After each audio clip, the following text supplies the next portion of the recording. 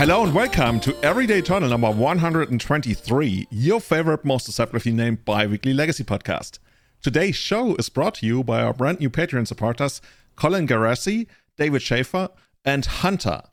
If you want to support the running of the show directly, you can support us on patreon.com/everydayeternal. By the way, this is actually amazing. Colin is coming through us because he's got a bet running with leaving a Legacy host, Cherry, about, I think it's that they will not reprint reserved list cards through Secret Layer in the next 2 years. And I think that the bet started like a year ago. And it's going to be running for, I would guess, another year. And if Wizards doesn't reprint reserved list cards in Secret Layers for another year, apparently Cherry is supposed to, I don't know, give us a ton of money. And we are like totally uninvolved in the entire makeup of the bet, but no, I want to be involved. I will do anything to prove Jerry wrong. It's one of my favorite things in the world. That's why the podcast exists in the first place. Or is that how it works? Yep. When I joined this podcast, you were like, "Yeah, Callum, do you want to come talk about Legacy?" It's like my real goal is to just wind up Jerry any way I can and just say anything against him. So isn't Cherry's like a nickname for Germans or something?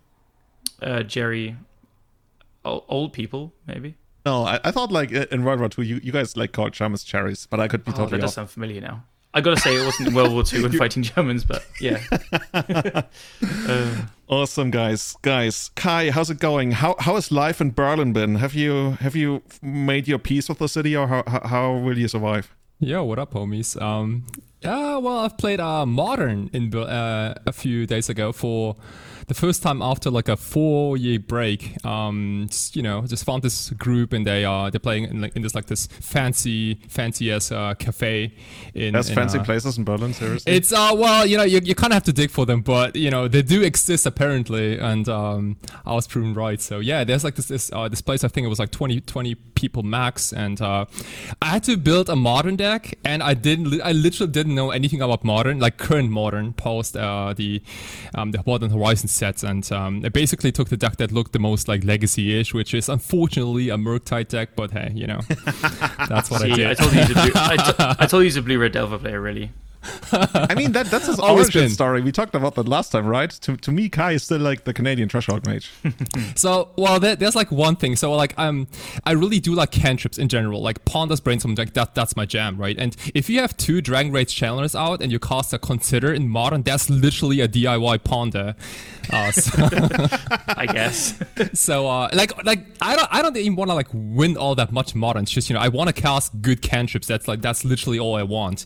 And I consider with multiple Dragon Rage channels, like that's my jam. And you know what that reminds me of? That almost feels like you're in the tournament, but you appreciate the form, the art of it all that much. You don't care about winning. You're like the guy who enters like a martial arts tournament, and you only really care about like fighting the right way and in a beautiful style, and whether you win or not, it doesn't even matter. Exactly. It's all about like showing dominance. It's not even dominance. It's just like it's just like showing yourself. It's kind of like a fashion show for me. You just like show up and do your thing, and so it might work out, it might not. And let me get this right. Julian's like, you got to fight the right way. Kai's like, hell yeah, I'm doing this. Turn 1, Ragavan. By the way, this is coming from the guy who once told me. I'm pretty sure that was you. You sat at home practicing how to properly tap your lands and your cards to make it look the most stylish way, right? I do. It's a lot of practice. A lot of practice, like how to properly tap your cards and how to properly hand shuffle your. I think I've never mentioned this, but in Japanese there's a word for the sound it makes when you shuffle your card, when you flick the cards in your hand. There's like an actual word for that. It means shakapachi. And shaka means it comes from like to shake, and pachi is like the pachi, that sound it makes. Are you fucking kidding me? That's like what we say in German, right? For kids when they go like clap, clap, clap, pachi. Yes, yeah. Like, call me your baby now. Okay, well, that's it's kind of close. And I do have super hard inner sleeves. They're actually like, it's like from a super small company in Japan. Like, they don't really do like mass production or anything like that. But I got a bunch of them, and they're so thick and hard that it is like, it makes a real hard and loud noise when you flicker them in your hand, and like it's a really high quality shakapachi, you know what I mean? Like that's I don't really care what the deck is, like the deck is whatever. This is some brand we could establish. Everyday Eternal Shakapachi sleeves. Nice. This is the next step, man. Like, seriously, people would be all over that Shakapachi. I mean, I am, yeah. We'll have to figure out like a stylish way to westernize the spelling of it. But yeah, we'll find a way. Dude, yeah, it's literally like a whole concert. It's like it's so loud and obnoxious almost, but you love it. Yeah, you show up to a tournament and you're wearing like, I don't know, noise-proof headsets or stuff just so you can concentrate. Right. How did you do in your modern event? I finished third. It wasn't too bad. I had some weird like Ragavan mirrors, and I had to read so many cards. Oh my goodness! Like I felt really stupid a couple of times when like I played against this opponent on it was like blue-white hammer, I think, and I didn't know that it was hammer until I literally saw the hammer in game 2. In game 1, I just thought it's like a weird Memnite Stoneforge deck. Oh yeah, yeah. So I had like terrible sideboarding and like it just didn't side in like engineered explosives, did a bunch of mistakes, but apparently Merclite region is just a house in modern, and it's a little too powerful, I want to say. But again, I think modern is in a cool shape, and people have been enjoying it, and that's good. Yeah. I actually played Modern as well. It was 2 weeks ago, so a little bit further away. I actually played Blue White Hammer. Funny you mentioned that. Oh, shit. And okay. I did okay. I went 1-4. Room for improvement, let's say. But what sound did your cards make as you shuffled them up? Just going to ask that. I've got some cards next to me. It sounds like masturbation, man. Dude, that sounds terrible. Okay, I'm gonna stop. Yeah, that's what you tell your mother. Anyway. Oh my god. Not approved. It was just really fun to play though. I do enjoy Modern as well, and yeah, it was one of those like tournaments where I had a bunch of game 3s, and it was very close games, and like just came like very close, interesting games, and just didn't break one way or another. Except for I played against Enchantress and got absolutely destroyed. Holy moly! Oh my gosh! Yeah. They play like 9 lives and Solemnity, and so Blue White Hammer is just a bunch of creatures that hit quite hard, and so you can't really beat that. I had a line where I had 1 Teferi Time Reveler in the main deck, and then you can activate the ability on Shadow Spear to take away hexproof from your opponent's permanents, and then you can Teferi try and bounce 9 lives, which is an enchantment with hexproof, and if it leaves play, that player loses the game. So that was a cool line, but then they gave it Shroud, and Shroud is not hexproof. I read the card 5 times to find out. But wait, yeah, 9 lives, that's the one with like the dogs on it, right? Cats have 9 lives, Julian. All the same. Yeah, same thing. Same 4 thing. legs. Yeah. Otherwise, I played a super fun deck at our weekly Legacy last night. Went 1-2. I know I'm on this podcast for my great results and my type play. Are you ready though? I've got to bring it. But I found we finally added someone for GP top 8 to the podcast now. This is the only thing I'm good at in Magic. Yeah. So I mean, out of all my 2 tournaments, I won 2 matches. Big deal, I know. But I found my new kink. You know the Asmo card. Everyone listening, maybe you can pause it and try and say the card. Do you know the card I'm talking about? Yeah, the one that has like 27,000 characters. Yeah, Asmo, blah, blah, blah, Kuldakar. Asmoranomadikardi Isn't there a whole YouTube video dedicated to pronouncing it? Yeah, there is. I've seen that. So this guy, you go and get your cookbook, and then cookbook can tap to discard a card to make a food, and you discard your Oval Chase Daredevil, or whatever it's called, to make foods. I realized, holy shit, making loads of artifacts is really good for a Kappa Cannoneer. And so, cool. And then Urza is also really good with loads of artifacts. And then the deck I played last night didn't have Urzas, and it only had 3 Kappa Cannoneers. But I played it a bit more online last night, and it's pretty cool. Like, you play your Kappa, and then you just, like, tap your cookbooks and put, like, 5 counters on it, and you go crazy and stuff. So dude, that sounds so janky to me. Holy shit. Yeah. Well, you do. The thing is, you get to, like, Kappa's just good, and you can like play to the board and stuff, and you have enough blue cards for Force of Wills as well. And Asmo, wait, we're talking about Legacy for a second. I thought we were like still in Modern. No, Legacy for sure. Oh yeah, you're 1 and 2, right? Go yes, ahead. yeah. Thank you. And I don't know. I think it's kind of cool. Like, Asmo just guns down a bunch of creatures. Kappa comes down pretty fast. I don't know. It's pretty bad, but I found my new kink. But the thing is, I've got kind of almost destroyed by that in a local tournament a couple of months ago. So yeah, you played against like black-green food, didn't you? Yeah, and it was actually kind of scary because I think he also had like a reanimator theme going on, so I had to like balance so many things, like the long game and the short, like quick knockout punch. So I was playing 3 Unearths last night, and against D&T, they had like 2 Mother Runes and a Thalia quickly, and I just got to tap my what's it called, cookbook, just go Plague Engineer, then unearth it, because they were porting and wasting me. It's like, oh man, yeah, dude. Anyway. If this actually becomes a deck, like this is the kind of deck that people absolutely love, like all the hidden interactions. Like that's going from playing with, I don't know, what's the small scale thing that you play, like rock and triangle and ball, and then you graduate to Lego. Yeah. I will add that the one I did like not great with last night, I also had like Goblin Welders in there, so Sundering Titan obviously had to be there. I had 1 Thopter, 1 Sword of the Meek. I had 2 Dak Fadens as well. Are you sure you didn't like literally bring an EDH deck or something? It was close. That sounds so like Commander to me. There was a lot of one-offs. Wait till you like get to Wishclaw Talisman, tap it, search for your 1 Sundering Titan, and then like weld it out as well. It's good.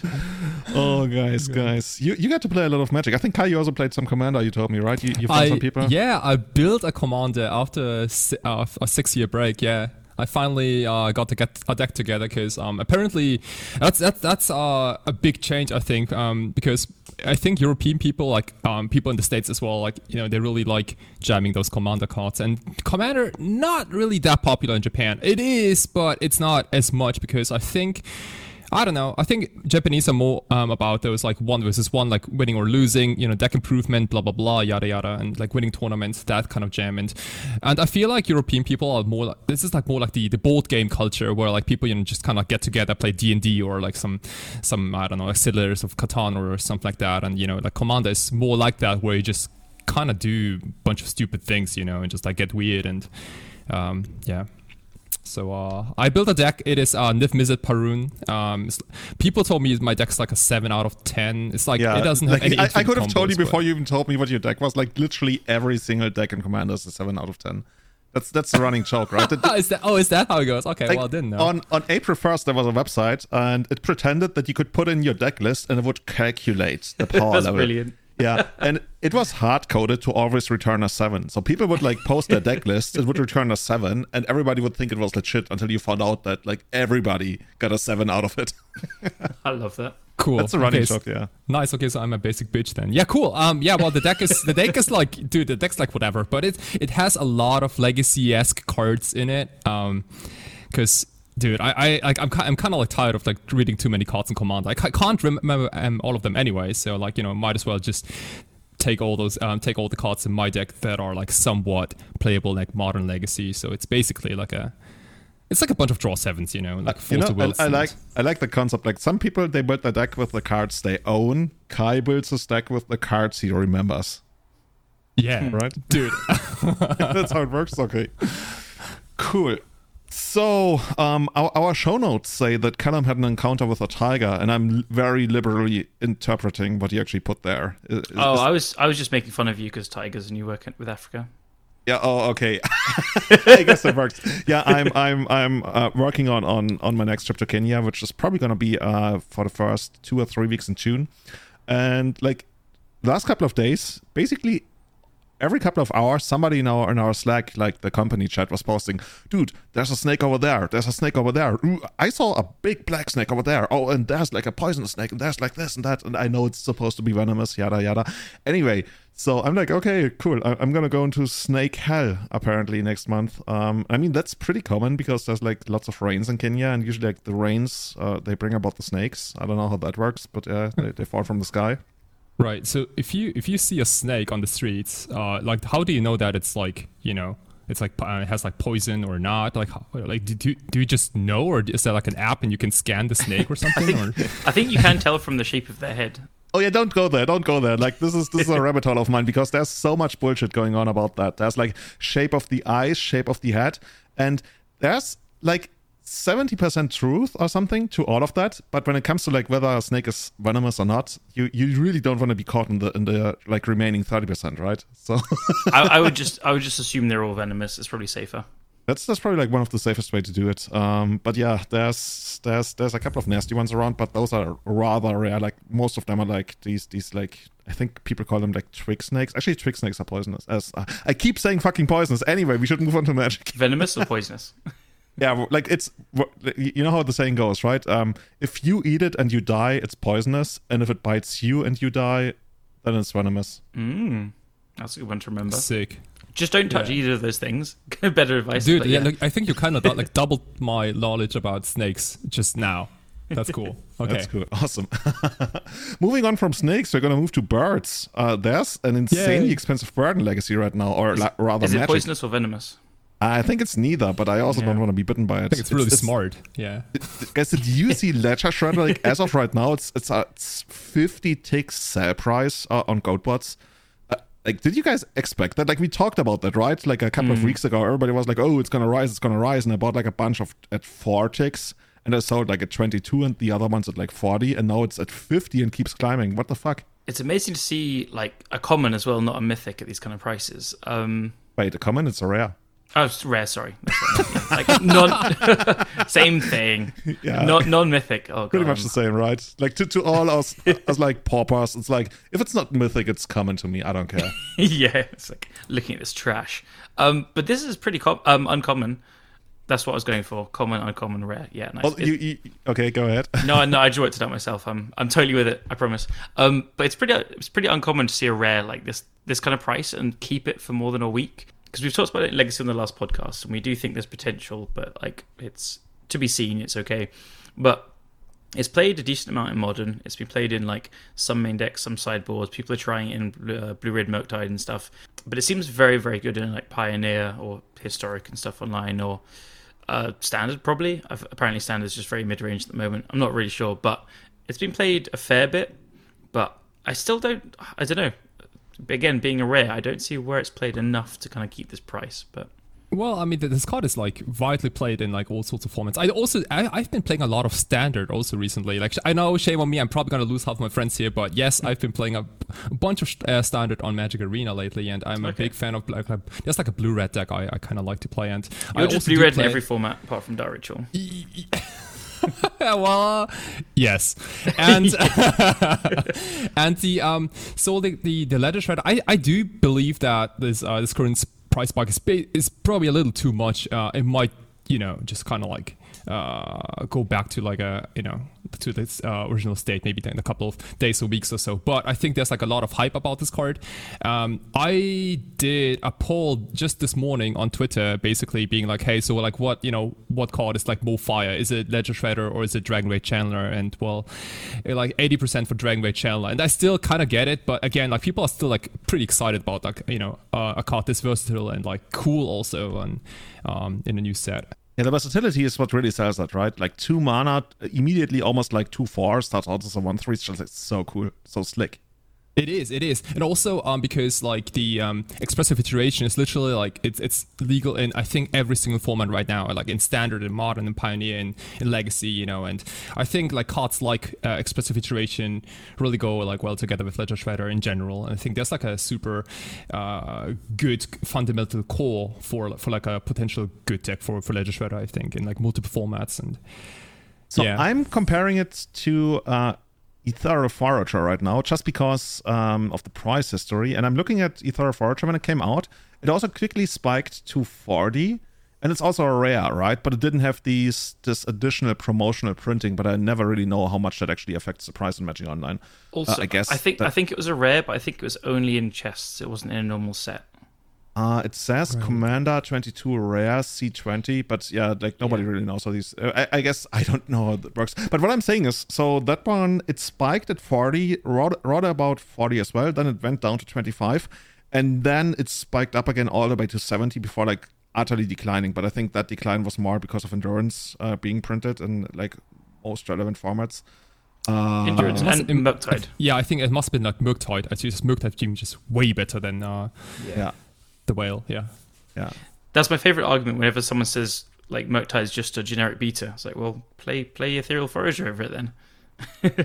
Yeah. By the way, I sold all my copies of Ethereal Forager. Like I was holding a couple of them because I was thinking, when Murktide gets banned, maybe we're gonna go to Forager again. But there's a very real chance we would instead go to Ledger Shredder. You think Shredder's better than the whale? It might be, yeah. Maybe he's been the bird advisor in your little ear, the Satan on the No, shoulder. I'm just saying like the Ledger Shredder is how would you put it? It's basically it has a higher floor but a lower ceiling. Actually, but the ceiling isn't that much lower. Whereas Forager is like it's harder to get going, and if it gets like killed, which like literally every removal spell in the entire format kills it, then you didn't really get anything out of it. Whereas Shredder, like you didn't like it was easier to cast. You probably got it down turn 2, and then like if you had a bubble, it probably like immediately triggers again. That's just like it's better as a whole. I think like if you're actually if Mertzo was banned and then you're trying to work out Ledger Shredder versus Ethereal Forager, it really to me boils down to what type of Delver is the best. Ethereal Forager plays really well with discard, like in Shadow decks with Thoughtseize and stuff. You want to proactively play cards, put them in your graveyard, and then you want cards to get back with it to play quickly as well. You want like cheap instances of sorceries, and Shadow is very low to the ground, and it always dies to Bolt. So if like there's not that many bolts and like Shadow is or something is good, then I think the Whale is probably better. But Shredder is better if like Blue Red is good, because both of them are dying to Pyroblast, fine. But Ledger Shredder can grow out of bolt range quickly. It's not reliant on the graveyard, so you do like I mean, either could be either that, but Shadow is quite good against graveyard hate as a deck as well anyway, so that's fine. And yeah, it just like not dying to bolt is a pretty big game. So I think it's just gonna be better if Blue Red Delver carries on being the main deck.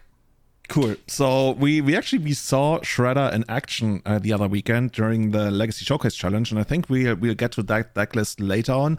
But guys, when has been the last tournament where we saw like I want to say like 160 players, round about that, go in, and then we saw all creature Sliver come out of top and like a whole bunch of other crazy stuff. Like this has been the craziest high stakes tournament in years. Dude, this is the weirdest top 8 I've ever seen. I think in the past 2 years, I want to say, I've never seen such a weird top 8. Especially like in a Legacies showcase. Isn't that like the biggest like online event ever? Like apart from like every it pretty much is. Yeah, if you ask me like what was going to be in the top 8, it should be like 4 or 5 Blue Red Delver, 1 or 2 Jeskai or Bant Controls, like 1 Moon Stompy, and then like maybe a lands player or the 8 mulch kind of thing. Yeah, like 1 Death and Taxes, sure, yeah. Yeah. But no, we got Slivers, we got the boy goblins, we got a Miss Holo Griffin and Delver, we got everything. Yeah, I put the winning deck list at the very top, so we can go over that, because all the glory to the winner, Twinless Twin, very much known Legacy Magic Online regular, first place. Do you actually know who that is? Who is a guy called Max, I believe. Okay, like it's so funny. Like this is the thing. You can ask Callum about literally any person who has ever touched a Magic card in any place of the world, and he will at least know what the first name is.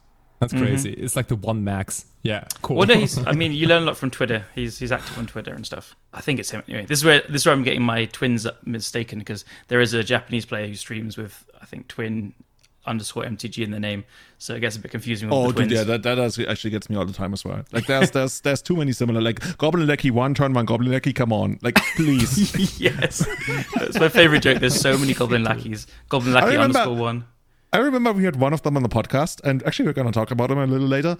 Yeah. And I like up until he came on, I wasn't sure which one he was going to be. That's very unprofessional of me, I know. But now he's cemented himself as the one. Goblin. Yeah. He has taken leadership of the tribe, I want to say. The Goblin King. So yeah, first place, Twinless Twin, Max. That's a pretty stock, I want to say, Jeskai, how would you call it, like Hull Day Breacher list? What is it called? Yeah, Jeskai Day. It's like Hull Day Control. Yeah, like a combo control deck. Yeah. Pretty classic, I want to say. It's just like a bunch of 3-drops. Oh yeah, I think on my stream, I used to call this like a mono 3-drop deck. It's That's like a pretty good way to put it. It's like literally everything in the deck is like it's for free or it's a 3-drop. Like even like Snapcaster is technically a 3-drop, and like you have a couple of like Ponders and Prismatic Endings and Plows, but this deck really doesn't do anything on turn 2, I think. I guess you can cycle your Timeless Dragon. Removal. Yeah. Actually, this is really annoying. I think we talked about that. I don't know whether we talked about it in our chat or on here, that like at 2 mana, like all these blue mid-range or control decks, they don't really get all that much. Like there was a time when people played Sylvan Library, and that's still like pretty popular. But I mean, not even like Stoneforge. That's not really a thing anymore. Like there's really nothing that these decks play on turn 2 that makes you go like, oh shit, they had it on curve. Right. Jeff White did he was playing similar Jeskai decks. This was quite a few months ago now, but he was made a bunch of comments saying he wanted to find a bridge card to bridge 1 to 3 and stuff. And instead of playing Fire and Ice, and it was actually, I tried it out in a few leagues and it was actually really quite good.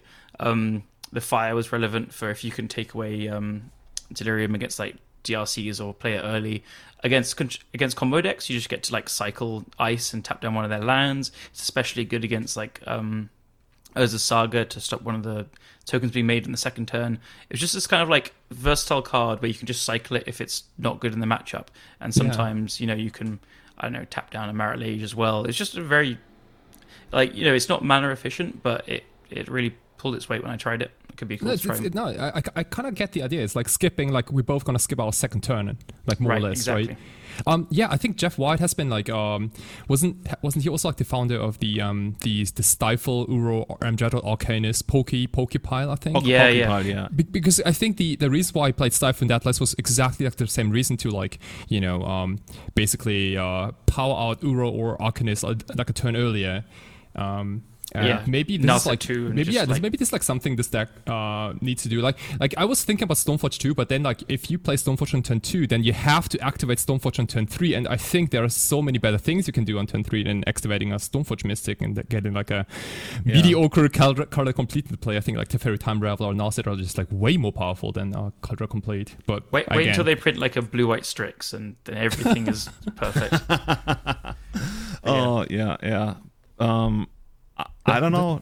That's a good point, though. Yeah, I this deck plays Volcanic Island and Pyroblast effects, but imagine this deck being Esper maybe. And Baleful Strix is such a good inclusion for this type of deck, I believe, because we got literally nothing going on turn 2. Yeah. I guess the question is do you need more removal?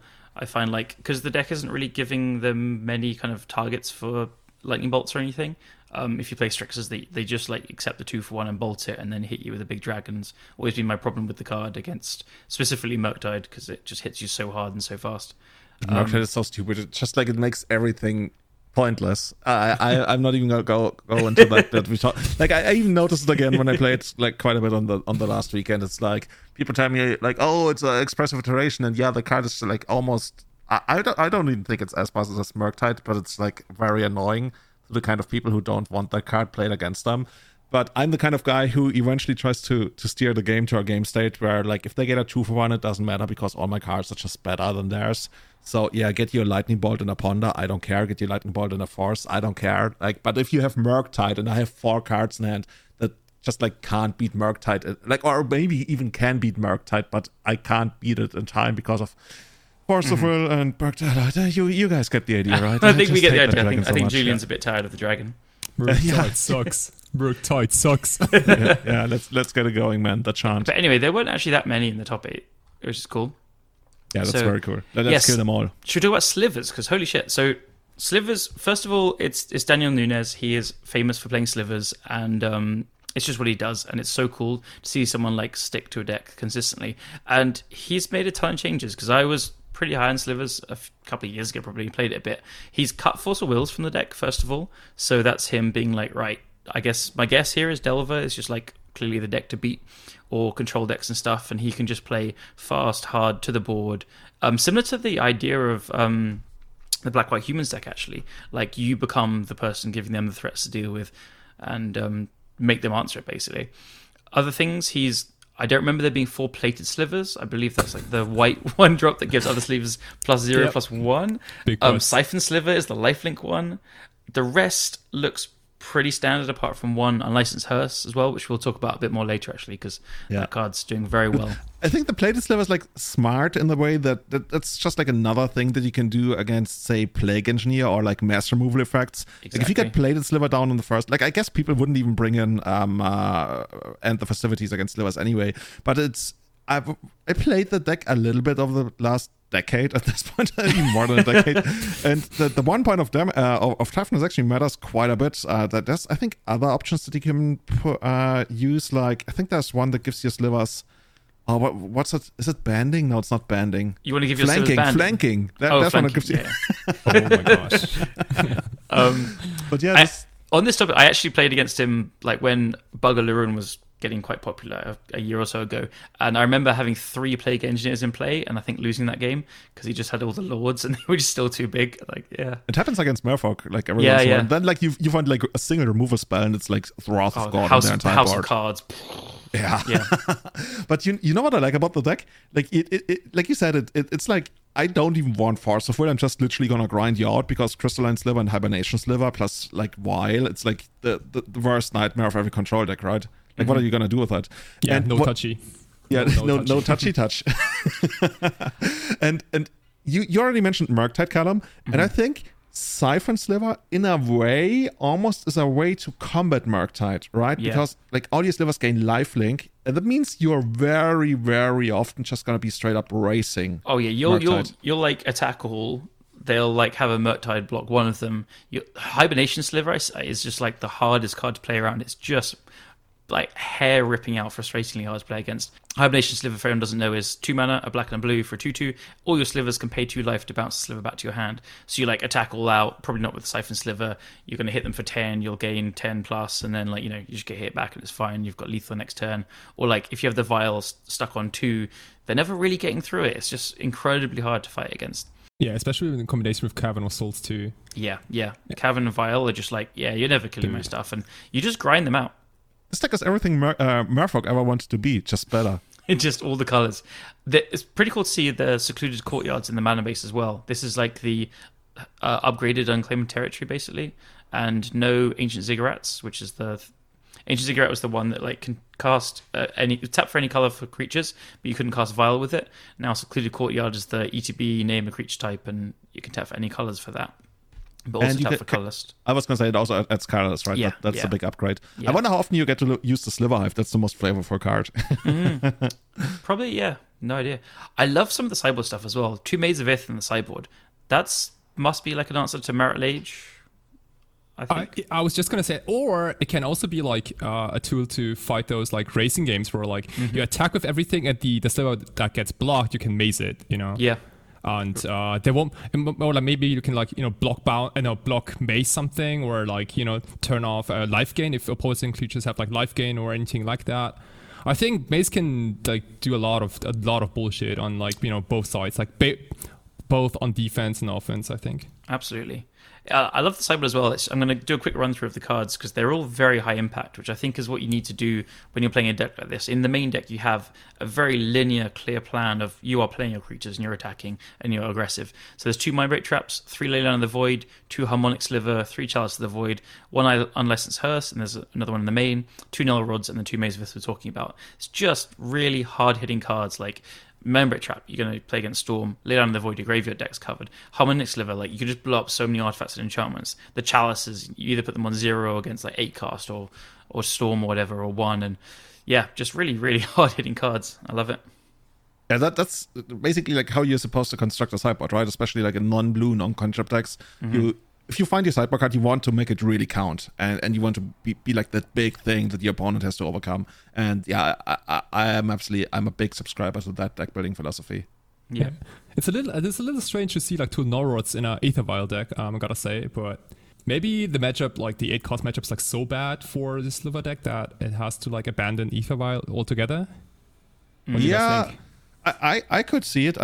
Like we've also seen some kind of resurgence of like the Epic Storm and A&T where it helps quite a bit. So I guess it's one way to cover a couple of your bases. But yeah, the other while being turned off by it, can be quite annoying. But on the other hand, like against Storm, you don't rely that much on other while. Like you literally just Goldfish out, and other while takes like a turn away from the Goldfish. And yeah, I think this is one of the times where it's like, I don't mind if I have both in my deck, and if you draw them both together, well, you have a Null Rod in play if you're turning your Aether Vial off, and it should be good. Yeah. You know what? Actually, you know what I want to see? Like, I want to... You probably wouldn't bring in Harmonic Sliver against most like Storm combo decks, but I want to see a board state where you literally like you Aether Violin and Harmonic Sliver to kill, I don't know, some LED or something. In response to the second LED. Yeah. Like they have LED in play, they play Wishclaw Talisman and have like other stuff they want to do, and you're like, you know what, LED, get out here. I'm pretty sure he's like Valdin striking Sliver to like first strike down an opponent's whole board, stuff like that though. I mean, Harmonic Slivers, I would assume that's mostly there for like Usa Saga tokens. That's so insane. Dude, that's like, you can even like kill Ursa Saga. Like imagine like Harmonic Sliver and like this Hibernation Sliver, right? Like you gotta bounce all your stuff, you replay them, and like you get like so many triggers. Like that's crazy to me. Gross. Actually, let me look up the price of the deck on Goldfish. At least it should be there. Like, is this rather affordable? I mean, I see Wastelands, but like Wastelands, players. Caverns, and Vials are a bit as well. Oh, it's Caverns are expensive. Yeah. They need to print more of those guys. And Chalices. Also, you'll find like the Crystalline Slivers, the Hibernation Slivers, they're all like 5 to 10 euros each. Yeah, if you could maybe like look up those like plated slivers, I really want to know if this like one penny or like 5 pennies. You know that. You know what? I bought some Dwarven Recruiters, and they are like £5 each. Oh my goodness, dude. They already started spiking, I guess. Yeah. So I looked it up. In paper, it's actually surprisingly cheap compared to the other decks in the top 8. It's like $1,200, which usually means like you can get a little cheaper on card market. And especially like if you have, the Cavern of Souls is actually like it's almost like a quarter of the entire price. And then the sideboard is another quarter. Gale Rider Sliver is expensive, Crystalline Sliver is expensive, and Siphon Sliver. Actually, what the fuck? The Lifelink Sliver is like $10 each. EDH. Like, Slivers are very popular for EDH. It's always the answer. The thing is, it's a cheap deck, but the only people that are going to play this are people that love Slivers, and they're going to have Slivers ready because they love Slivers. So I think go live your life, get a few more bits and pieces, and play Slivers in Legacy as well. Oh, dude, I want to play this. This is gonna be my next most played deck. I had a Slivers deck in 2009. I still remember it had like pink sleeves, and I never ever played it in a single tournament, but I loved it. Absolutely loved it. I think 2 years ago I was quite high on the deck, and it is genuinely pretty good, and it has been for a long time. Like, it's cool little Slivers, but it actually hits really hard, and Daniel like continuously proves that it's got some oomph to it. And I was like really into it a couple of years ago, playing a bunch of leagues, and I ran into Bob Huang, and I beat him, I think. And he messaged me after, like, what the fuck? And I was like, it's actually pretty good. You should give it a try. And then we went down a rabbit hole of, like, trying to tune Slivers and thinking it might be secretly good. Dude, I remember we did an episode of this. Did we? I think it was like, it was like episode 60 something, and I think it was called like Bob likes Slivers or something. Okay, I must have skipped that one. Yeah. You know another card that I actually saw in Daniel's list on Twitter? Apparently he didn't play it in the tournament, but he had Homing Sliver in his deck. Does anybody know what Homing Sliver does? Oh, no. I think I need to know this one. Absolutely. So it's 2 and a red for a 2/2 Sliver. Oh, and it's got Sliver Cycling. Exactly. Each Sliver card in each player's hand has Sliver Cycling 3. So you can paste 3 now we're discarded. talking. Yeah.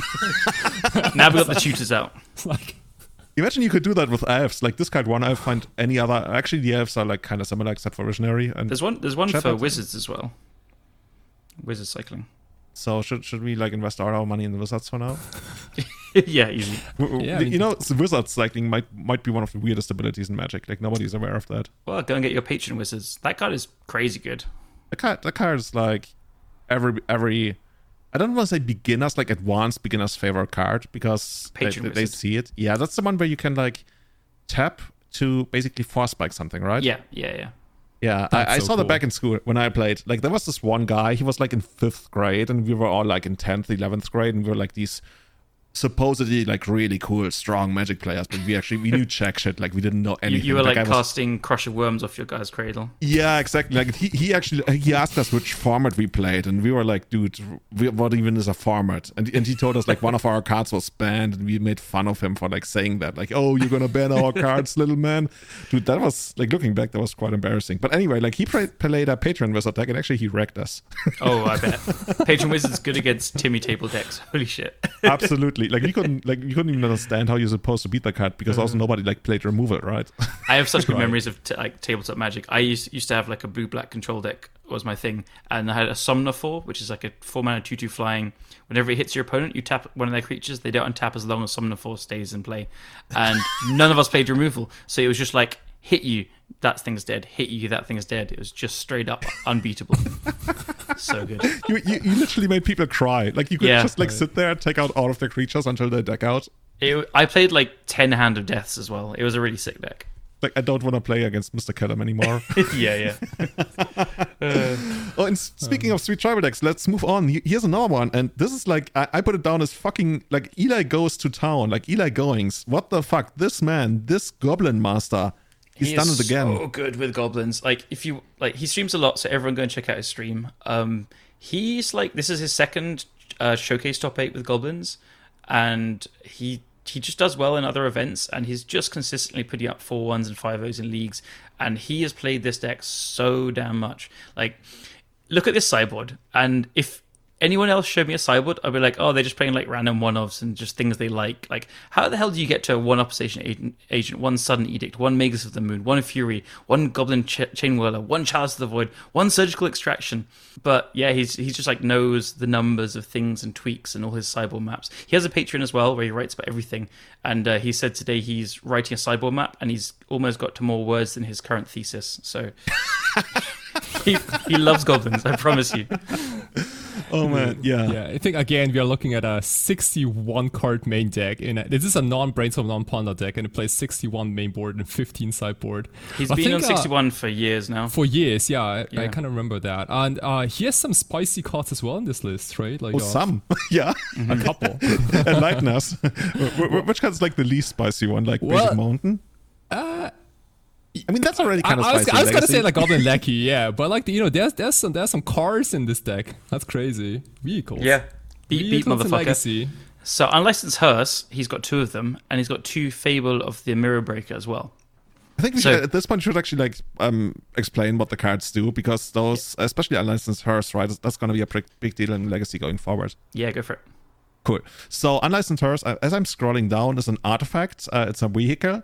It's 2 colorless. And it crews for 2. Actually, I explained it the worst way possible. Yeah. Okay, anyway, I'm going to restart. So it's going to be an Unlicensed Hearse.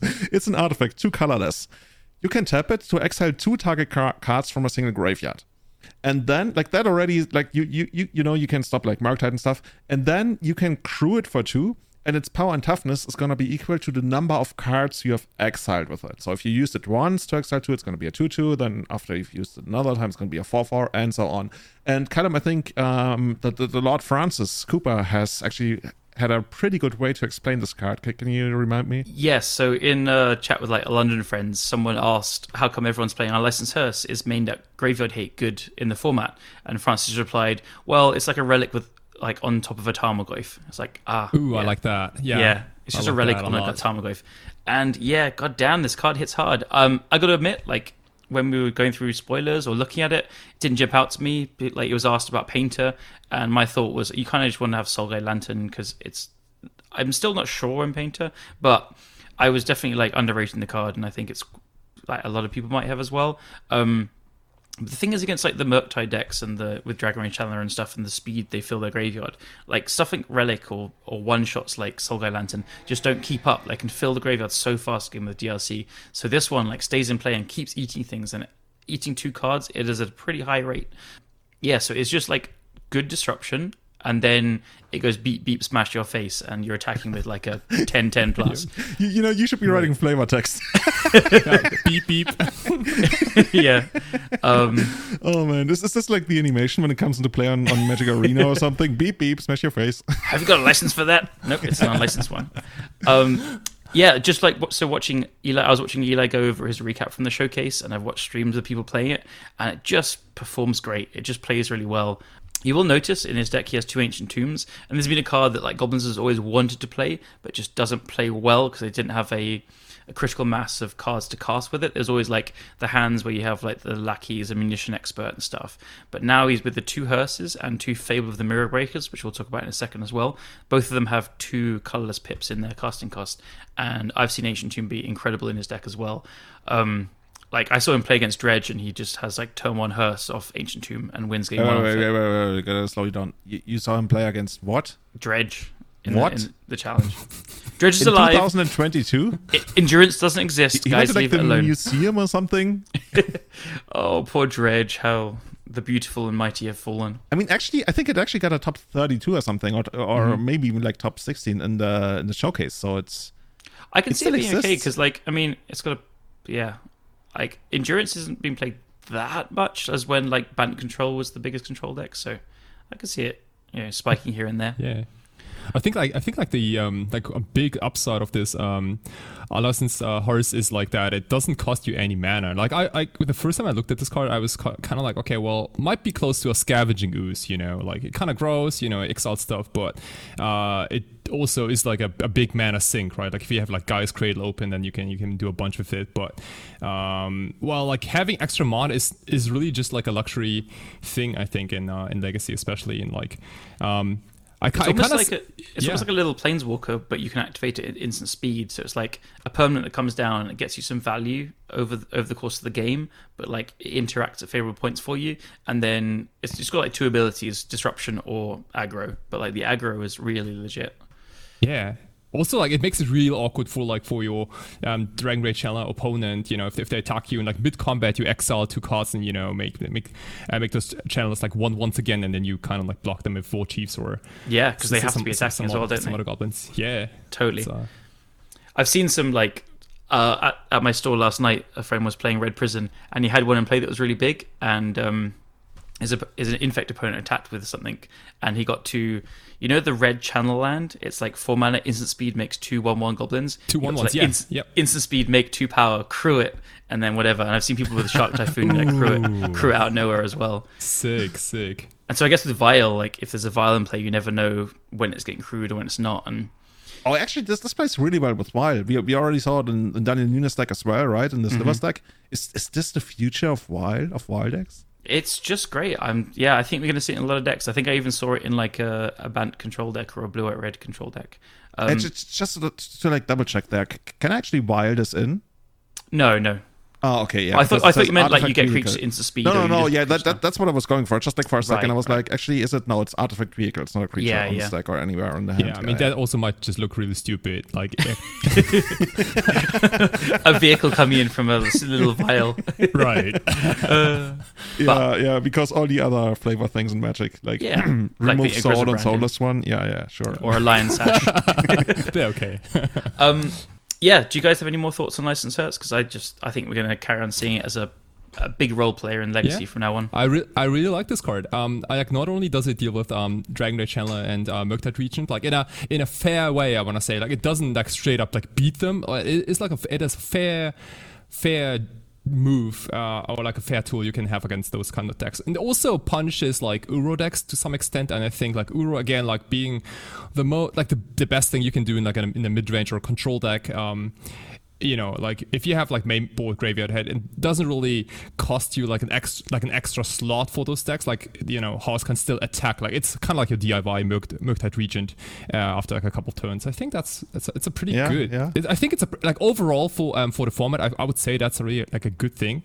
I can't get enough of this shit in Legacy. Like bring it on. Like give us so much more of this, because I'm very much of the opinion that all the degeneracy going on in Legacy, that has been going on in Legacy for the last, 5 or 10 years, like push back against heavily. Like show no mercy. Fuck this shit. This is literally hashtag fuck this shit. And that's why we get cards like Endurance, like Hearse, what have you. And I want to have more of that. I want to have way more of that. Cool. So anyway, by the way, shout out to Melty-Man, who suggested the card in our chat when it was spoiled, and we were like, I don't know, man, could be something, I don't know, but yeah, this has made its presence known in Legacy. Yeah, he straight away was calling it good, and we were like, no. Yeah. I'm always very, very skeptical of new cards, and so I'm always like, it's not good, and then they come along and say, damn it, I'm dumb. That's how you run a podcast. You're always skeptical of new cards. Yeah. I actually no. I want to remind people of episode 100. Anyway. Yeah, nice. Cool. So you already also mentioned, right? There's Fable of the Mirror Breaker, and that's another big card. We saw the Goblins. It's I guess, Callum, you want to quickly explain what it does? Yeah. So let's actually go on to the next deck, which is like other Goblins, and then we can talk about it there. So Eli was playing 2 Fable of the Mirror Breaker in his deck, and then we'll talk about the next deck, and then talk about it in the scope of both of them. Because I think it does like the same thing, obviously, but in like 2 different ways. So Dragon Stompy's been doing very well as well. So the top 8, Kelen Pastore, top 8'd, and he has 3 Unlicensed Hearse in the main deck and 4 Fable of the Mirror Breaker. And also just like to cement it now, Fury is like a 4 in this deck, and I think always will be. We also had Doctor of Time in 17th and xJCloud in 30th place. I know xJ has been tooting the horn of Hearse and Fable of the Mirror Breaker as well. By the way, what is it with Death and Texas players always moving to Dragon Stompy? Like Phil has done it as well. Like so many decks. of them. Yeah, it's a curse. Like yeah. Marius Hausmann has done that. Like it's I don't know. There's some natural attraction there. Oh, Marius shouldn't move on from Painter. It's the best, but Yeah, that's her. What's his digress. on right now, I believe. Yeah. Anyway, yeah, we were talking about this card. Fable of the Mirror Breaker is a enchantment saga for 2 colorless and 1 red, so 3 mana total. And when ETBs, you create a Goblin Shaman creature token with whenever this creature attacks, you create a treasure token. The next chapter is you may discard up to 2 cards. If you do, you draw that many cards. And the third chapter is you exile this saga, then return it to the battlefield transformed under your control. And the backside, we don't have it in the show notes, so I'm going to try and hope it's right. But it is a basically a Kiki-Jiki, but you have to tap 1 mana and tap itself to copy something, and it doesn't have haste. So it's kind of like, yeah, you don't get to like copy something straight away. But this is another card where it looks decent, but I didn't expect it to be like a card that's played in Legacy as much as it is. But again, after seeing it being played, it just plays really smoothly and well. So first of all, you create the 2/2, and then it will be transforming in another couple of turns. So it's like 2 threats in one. So the 2/2, like attacking, creating a treasure token is really legit for these kind of decks. Goblins uses as a pretty high curve. You have mana sinks in like matrons and stuff. There's like a Rishton Port. You have Muxus to like ramp up to as well. It's a goblin, so it gets pumped by like War Chief and stuff. And Moonstompy as well can like have very mana hungry curves, and you just have a lot of high powered things to play out. You can hardcast your Furies, you have Shadow Skull Smashings, and also importantly for both decks, it just gives them some selection. Like discarding 2 cards and then drawing 2 cards can be huge in both of these decks. Like both of them hate flooding out, both of them hate getting mana screwed. Like I know it's pointing out the obvious. These decks don't have Ponders or Brainstorms or anything, so this effect has been like lacking in it. I saw a lot of people wanting to try and play Seasoned Pyromancer in Moonstompy because it also discards 2, then draws 2. But double red is so hard in this deck that's relying on City of Traitors and Ancient Tombs. So I think the Chapter 2 is actually maybe the biggest part of this card. And then flipping into a Kiki-Jiki, like copying Furies or like Goblin Grab Masters. Oh my gosh, no, go away, dude. Copying Fury, I've seen it. It's absolutely nasty. It's as nasty as you think. That's disgusting. Yeah. Like you kill everything. You can kill a Murktide with 2 Furies, probably. But as you should. Yeah. You can even race a Murktide with 2 Furies. Like, yeah. So the cards that we've seen cut to make room for all these, like Fireflux Squad was a thing for a bit. That was never really a card. I don't know. Like nobody can convince me that was actually a good card. I think it was very good. Yeah. Yeah. No. I thought it was legit. Like with the 4 Legion War Boss, 4 Goblin Rab Master, it was pretty legit. But yeah, but you also had to pay like wasn't it like 4 or 5 mana? I think it was 5 even. It's 4 mana, 3 in a red, and it's a 4/3 haste, and then you get to polymorph a token. Okay, yeah, true. It is very good. Apparently, it's not good enough anymore. No, we've got Hearse and Fable of the Mirror Breaker. So yeah, Fable for me, it's the Goblin that makes treasure tokens and looting 2 cards and then threatening something else at the very end of it. It's just like 3 good effects that the deck wants. So yeah, another great card. Right. It might be, I think this card is maybe a little embarrassing to play on turn 1, I want to say. And I think on turn 1, you really want to, play those Blood Moons or Trinispheres or, I don't know, Chalice of the Void, like those kinds of cards. But, like, Fable seems like a nice follow-up, you know what I mean? Like, it's like a glue that holds the deck together. So you can, like, convert all those, like, useless Chromox maybe, like, later on, or, like, additional Chalice of the Voids, things like that. It kind of, like, make sure that you don't run out of gas. And I kind of like the Kiki-Jiki side also in combination with like Rebel Masters, things like that as well. It's absolutely. I think that's exactly the right way to put it. Like the glue that's holding it together. It's the card in the middle. Like it's a great top deck later as well, and you're just kind of happy to see it from turn 2 onwards, basically. Yeah, this is almost like in a way it allows these decks to finally run Faithless Looting without actually feeling embarrassed for it. Yes, yeah, and Chalice at the same time. Yeah. By the way, speaking of embarrassment, all the props to Kelen Pastore here. He has 4 different artworks for Chromox in his deck. I don't even know there were 4 Chromox artworks. He posts all his lists on Twitter like this, and a lot of decks are very mismatched and. Yeah, no comment. There's also like 3 different Chalice of the Voids, dude. I almost threw up. Oh yeah, that's how you do it. Awesome. We've got a shout out to xJCloud who posted a picture which we should add in the show notes of. He's built Moonstompy, but every single card is different art. It's not your usual like, haha, I'm trying to be funny with different arts. they're all the crazy promo printings, and there's a Blood Moon that I hadn't even seen before, and like it's something. It's something. Oh, dude, the Secret Layer one? Yeah. Dude, that one is so sick. Oh my gosh, I'm here for it. Seriously. I unfortunately, it only exists in foil, I believe. But, okay. But I think the artwork just like, dude, it kicks gas. It kicks ass. So go check out the show notes and see this monstrosity. The art's cool, but it doesn't really like a magic card. Yeah, but make sure, that don't stare directly at it. Just like from the corner of your eye and take a glimpse. That Really I think that's what doctors recommend. Yeah. I don't know if doctors ever recommend looking at it, but you get the idea. Cool. So these are the most interesting lists, I want to say. But there's a couple more lists, and we've picked out two more that we want to talk about today. I think more quickly than on the previous ones. And one of them is 12th place, 7991 Osier or Okier. Just rolls off the tongue. Yeah, that's exactly right. That's how the parents decided on the name. It's like, oh yeah, it's so easy. It's like Elon Musk's, I don't even know if it's daughter or son, I don't know, child.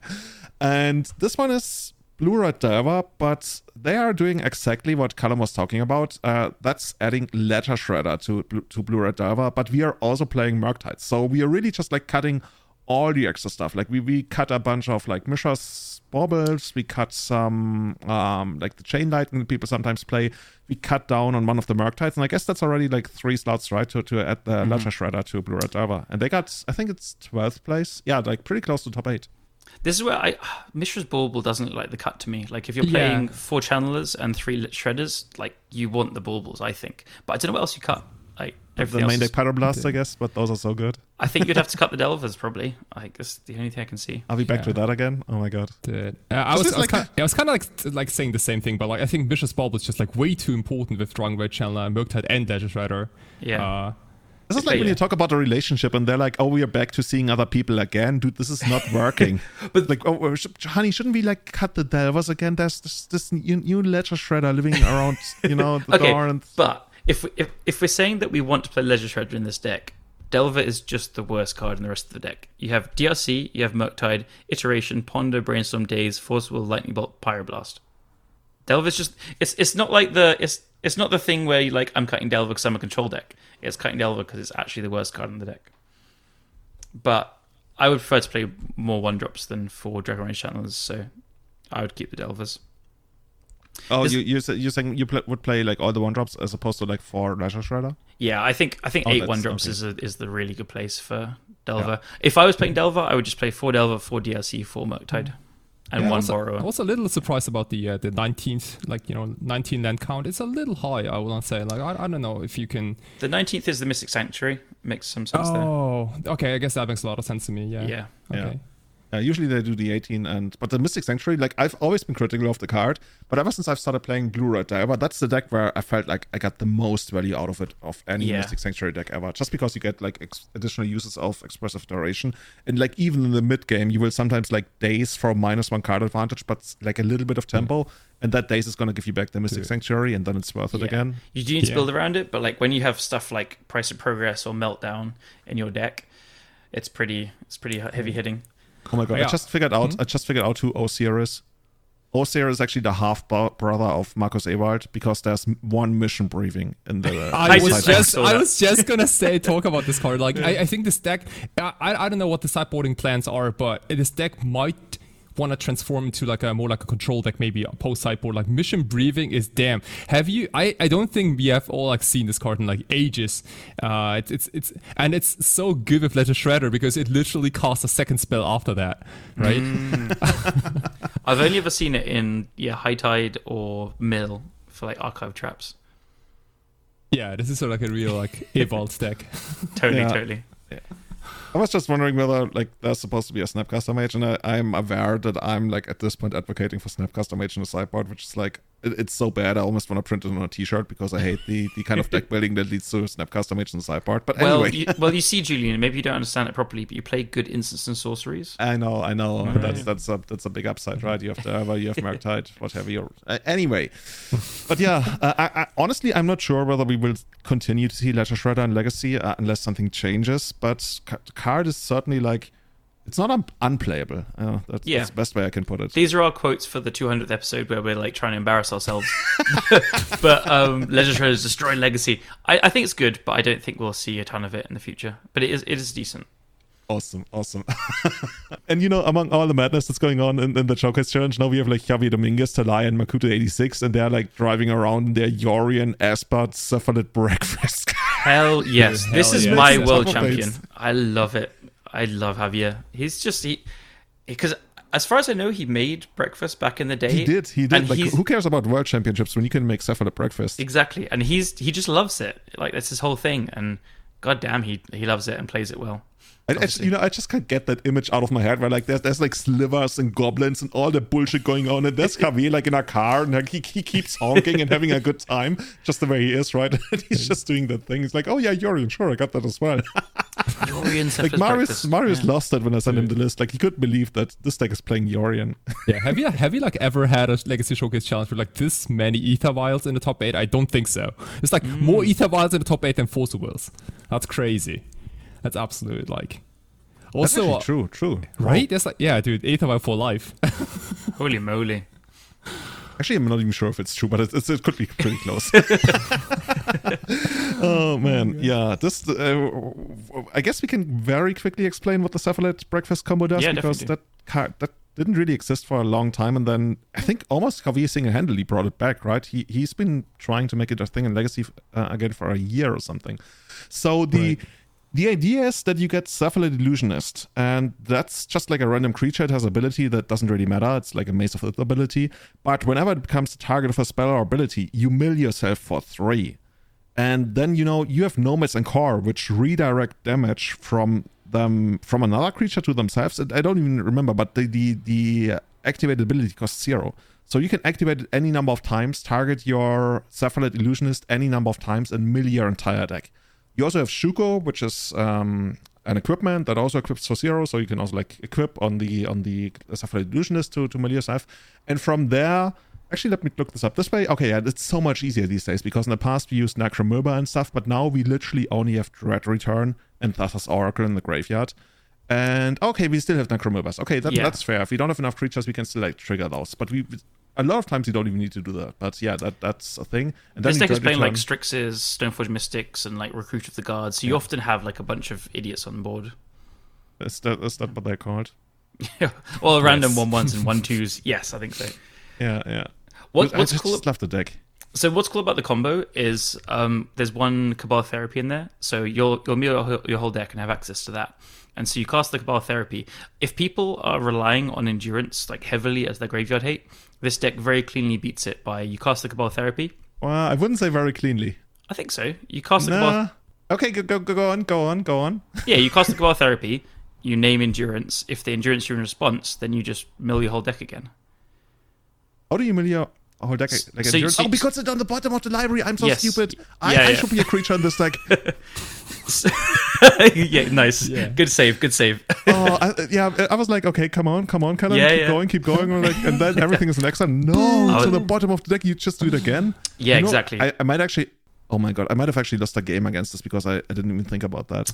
Dun, dun, dun. So yeah, so smart. This is also so many clicks on Magic Online. Damn. Yeah, it's like an 80 card deck. Yeah, this is absolutely worth it, right? Yeah. So that one little Cabal Therapy, like again, people really are relying on Endurance. So yeah, it's nice. I love that. So Yorion is just this like pretty good backup plan for any deck that has Aether Vial in the deck. And so it also plays 4 Baleful Strix. It has 3 Recruit of the Guard. There's like a Skyclave Apparition, a Solitude, Stoneforge Mystics. Interestingly, he's just playing a Batterskull and no Cauldron Complete. There's not even one on the sideboard. So he's just saying, he's using the Stoneforges to, I think, prolong the game to get into positions where he can combo, rather than saying, I'm going to beat you with Stoneforge Mystic. Sometimes Batterskull probably goes that way. Like, I've definitely seen things where Batterskull goes on Narcomoebas and you play this crazy scrappy game and stuff, but yeah. Oh, man. A little surprised to also like not seeing Umizawa's GT, because like this deck has so many like mediocre small creatures that could like hold a GT very nicely, but Yeah, the age of GT is over. Yeah, but a lot of creatures do have ETB effects, and I kind of like the singleton like Otawara Soaring Yeah. City in the main board. Kind of goes like very nicely with Recruiter of the Gods and like Bit of Strix and Storewatch Mystics and so on and so forth. That's and really there's cool. an Unearth in there as well. Oh my Oh, gosh. that's even like a random kill that you can put with Thassa's Oracle, right? Yeah, so I was looking. I thought with the Unearth in there, I thought there would be a Spellseeker, because you can go really deep and get Spellseeker of Recruiter and Spellseeker for either the Cabal Therapy or the one Prismatic Ending or the Unearth. But I think from what I can see, Unearth is just like a generically pretty good card to have. Yeah, if you're discarding a bunch of things. I'm just like trying to come up with a way, but you also can't like flash it back in any way. So I guess it's just like value. Mm-hmm. Yeah. It's pretty cool with Glasspool Mimic. Like Glasspool Mimic, you can play like as a land, or it's a clone. It comes in as something. If your land gets wastelanded, you unearth it. Wait! You can literally unearth a land back when you target Glasspool Mimic. No, That's actually insane. Glasspool Mimic is one of those double-sided cards. Yeah, I know. Yeah. So that's what I was going for. So, But you don't get the land, sadly. But wait, you don't get the land side of it? No, it's a creature on the front. So if you unearth it, you'd get the clone. Oh, okay. Now I gotcha. Oh my god, I should stream this. Like, people would have so much fun because I'd be missing everything. Yeah. Yeah. Oh man, this is cool. Awesome. This is really cool. Both Javier and Makoto 86, like they were playing both Yorion, and they both did really well. I think I saw someone say they went like a combined 20-something and 4.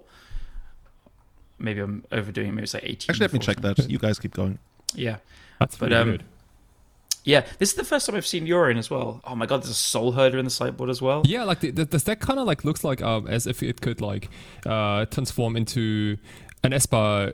How is it called? Like Esper Vile deck Esper Vile, exactly, of some sort, right? Like if you get rid of a couple of combo pieces here and there, you can pretty much tune this deck to be like a efficient like Esper mid-range kind of deck with Yorion just like a bunch of ATB triggers and like Battle Skull taking over. But again, I'm kind of missing the Umusava's GT here. But again, I didn't finish second. Yeah. No, You're not the world champion. No, I know. I'm literally a nobody. So this deck is pretty cool. It plays a bunch of duels too. Like it plays the full set of Tundra, Underground Sea, and a single Scrubland. So if you want to build the second paper, it might be a little costly, but otherwise, it's overall a pretty cool deck. I do like decks that have like multiple game plans to it. Like a combo finish, a mid-range value plan, also like aggressive plan with like maybe like a somewhat fast Battle Skull, maybe backed up with like counter magic and removal. This deck can do like a bunch of stuff, and I really appreciate this kind of decks. And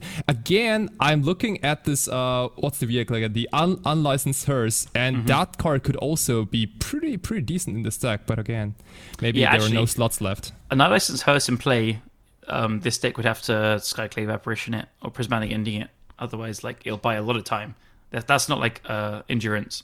What I also just did notice is they very commonly played 4 Cavernous Souls, and there's none in this list, so maybe that's like a 60-80. 80 is the grindy one, 60 is the more combo focused one.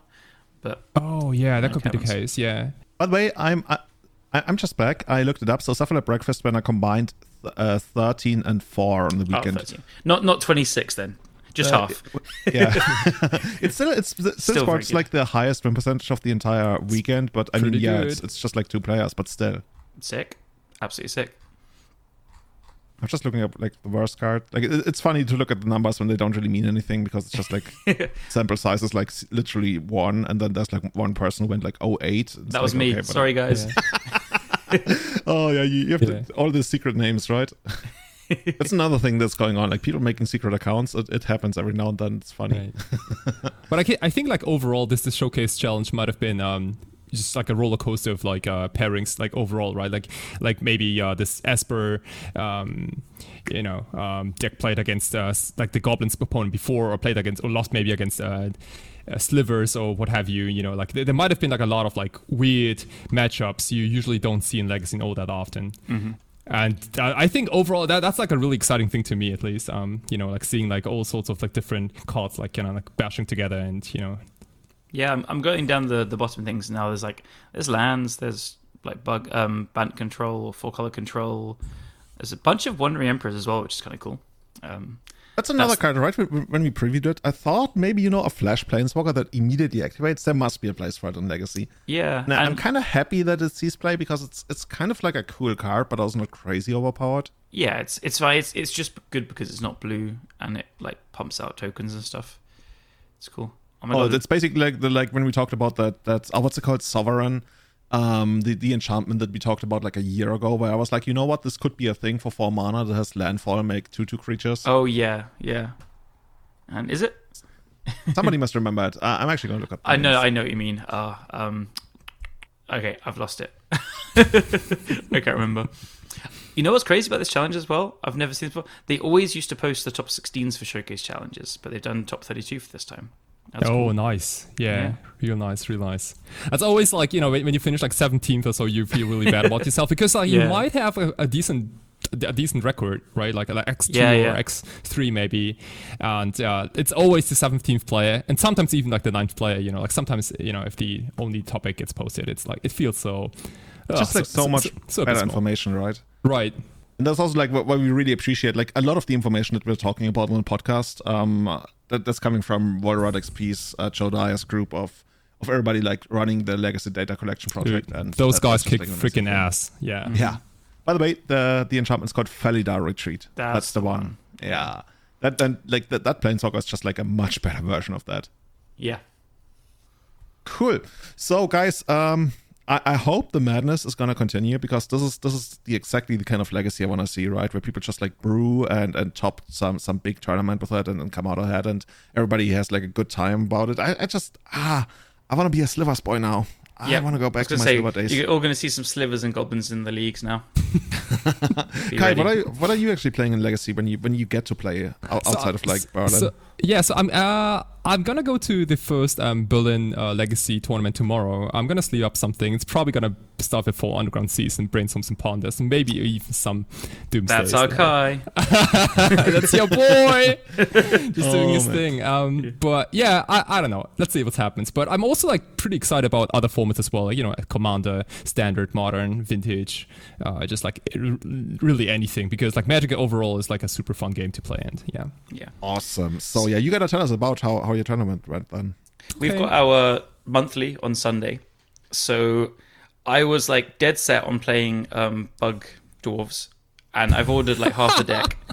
I think I'm going to still go for it, but now I've fallen in love with this Asmo deck idea. So I don't know. I really don't know. I've got like Asmos and loads of stupid artifacts sitting on my desk everywhere. Like so many crazy ideas and not enough tournaments to put them into action. Yeah. So that's the best way. Like it's always bad when it's the other way around. I think I'm gonna do Dwarf Bugs because I don't have half the cards and I can proxy it our monthlies but not our weeklies.